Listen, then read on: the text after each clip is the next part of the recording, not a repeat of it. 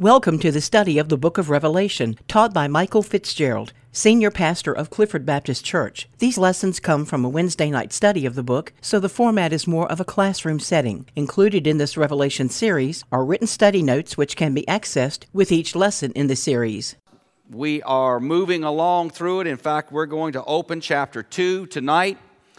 But as we enter chapter 2, let me just make sure we back up and get everybody on the same page here.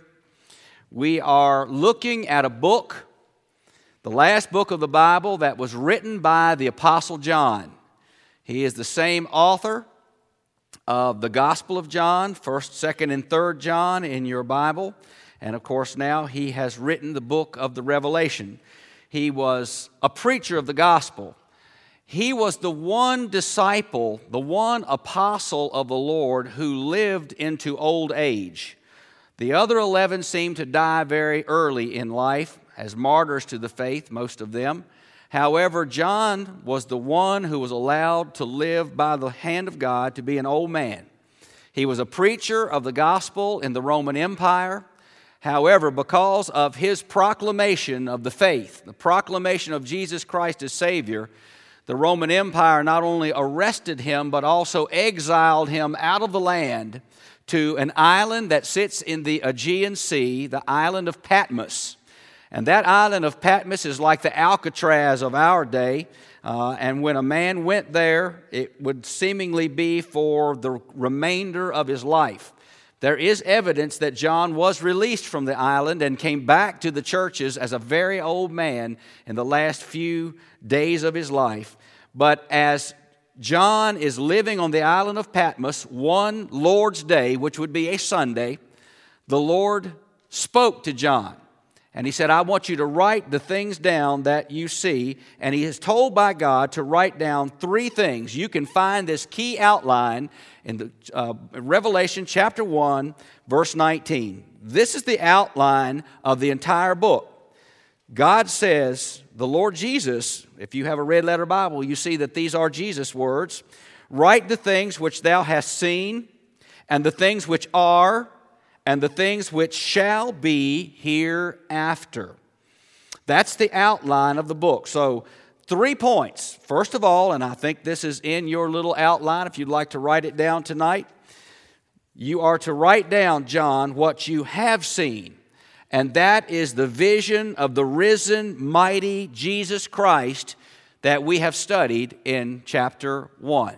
Again, I remind you that John's perspective of Jesus, the Lord, was so unusual in that this man walked with Jesus while he was a minister on this earth. He walked with Jesus in those 3 years of his earthly ministry and outreach and preaching and teaching. He loved the Lord Jesus, so much so that in that supper that the disciples shared with the Lord, John is the one who laid his head on Jesus' chest. John is also the one who saw Jesus not only punished in the moments before the cross, but saw the Lord Jesus on the old rugged cross, and it was to the Apostle John that Jesus entrusted the care of his own mother. While he hung on the cross, he entrusted the care of his mother Mary into John's hand. And yet now John has seen Jesus Christ in his resurrected form, and that's what he sees in chapter 1 of the book of the Revelation. He doesn't see the man of God who walked with one set of clothes and dirty feet and sandals through the soils of the Holy Land, but rather he sees a mighty, risen, powerful, reigning, judging Jesus Christ. So the Lord tells him in that first point of the book, write down what you have seen. That's the vision of Jesus. Now, the second point, second phase of the outline, write down the things which are. That's on your sheet as well. Write down the things which are. John is going to write 7 letters to 7 present-day churches in the setting of his time frame. Those churches are in Asia Minor. So you will see that you are to write down the things which are. That would be 7 letters to 7 churches. Then the third aspect or the third point of this outline is John is to write down God's prophecy of the future, the things that shall be hereafter. That's the prophecy that is coming. So the third phase of this prophecy will begin in chapter 4. So we're going to look at the 7 letters, and then we will go on to chapter 4 to see the things which shall be.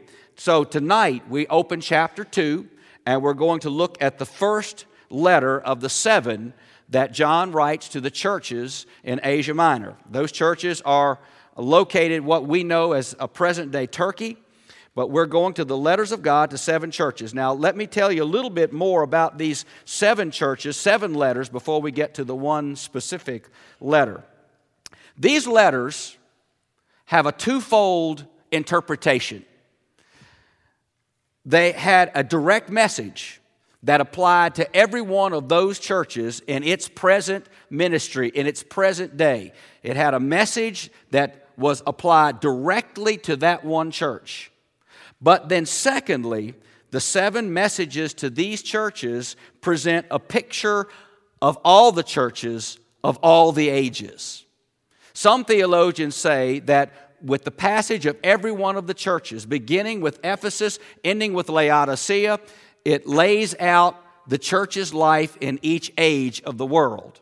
And if that is so, it seems highly probable that we are in the age of Laodicea. We're in the last phase of the church age. But so the twofold interpretation, each letter has a very current message for that particular church, but also as we look at these 7 letters to the churches, it addresses every church of the ages throughout the time that the church exists in the world.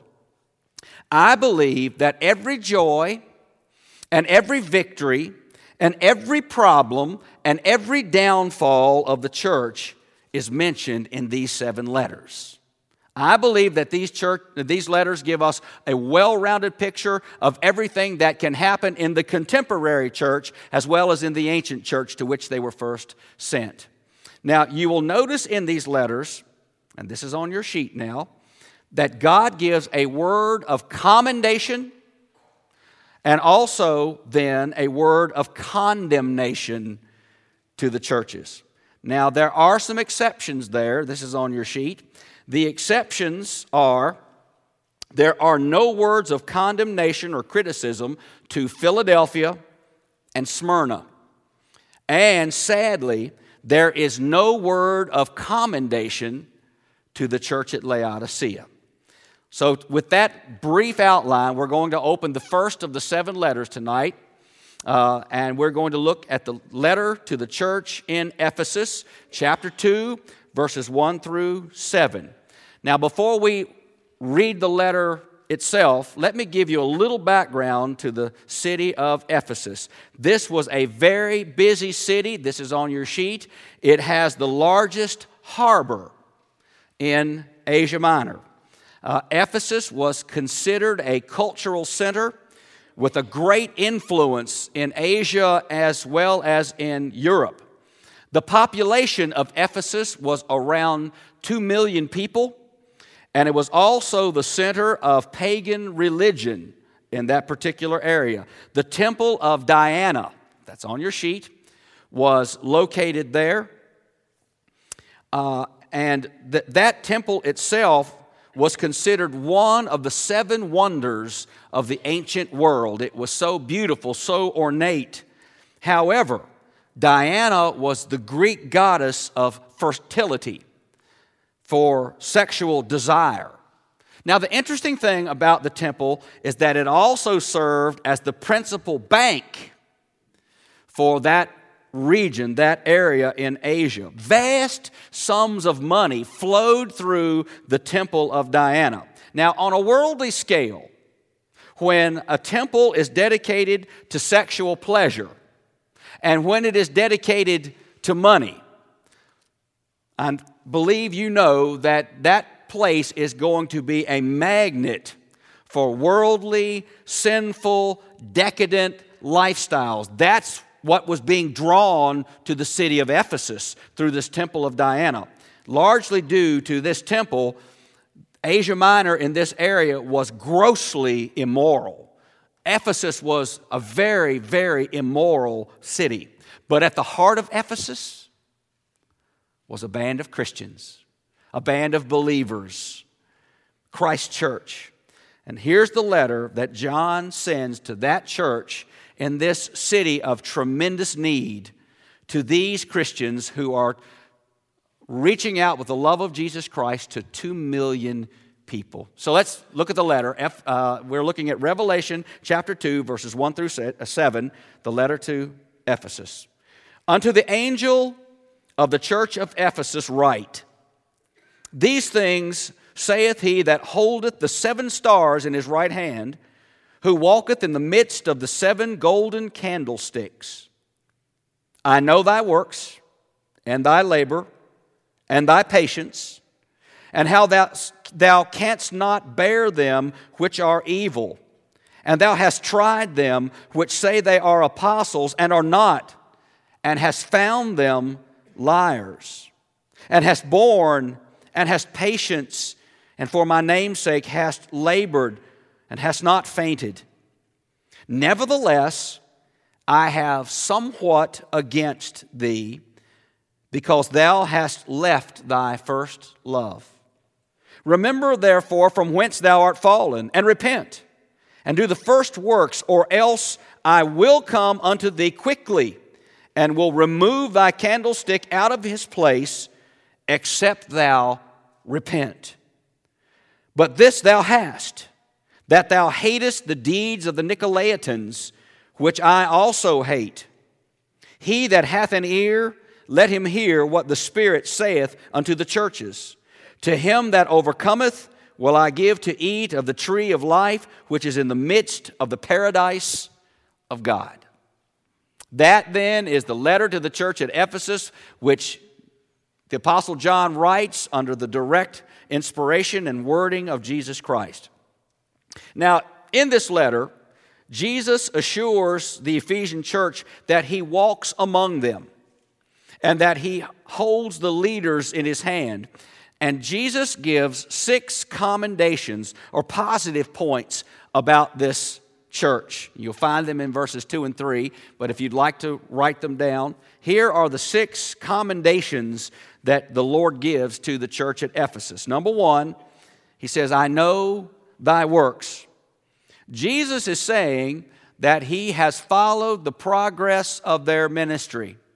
That is true for us as well. He knows the works of his church. He sees what's going on. He sees what's happening. He knows what we're doing in the ways of outreach.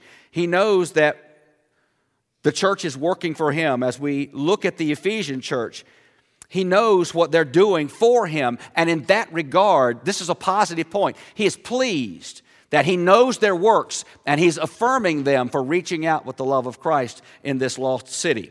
The second thing that comes as a commendation, he says, I know thy labor. Now, the Greek word labor carries a meaning of work that always produces weariness. They are working so hard that when they hit the bed at night, they are tired because of their extreme labors in the kingdom of God through their church. The work, the labor that we see here is ongoing. It is constant. It is persistent. There is such a great need in their community, in their world that surrounds them, and certainly in the city of Ephesus that was true, that these Christians had to work so hard for the Lord. They had to expend a great deal of energy to reach out with the love of the Savior. So the Lord Jesus says, I know your labor. I know you go to bed tired. It's a word of commendation. Thirdly, the Lord says, I know thy patience. Patience or long-suffering, according to Galatians chapter 5, verse 22, is a fruit of the Spirit. Within this immoral city, this church has witnessed patiently and consistently. You know, patience implies this. They're working in such a way that much of the time there are no results that they can see from their work. There are no fruits that they can see coming from their labors in Ephesus. And so the Lord is saying, I am giving you the commendation of your patience in the work because you're working, and often you don't see any results. But the Lord says, keep on working. I see your patience, and I know it's hard, but continue to work. Continue to do my outreach in that city. Now, at the time of this letter, this church was somewhere around 40 years old. It is not a mega church. It's not a huge church in a city of 2 million people. Most likely, the church in Ephesus had a very precious few Christians with a vision of salvation for 2 million souls in that city. So they had to patiently work to the goal of reaching the city.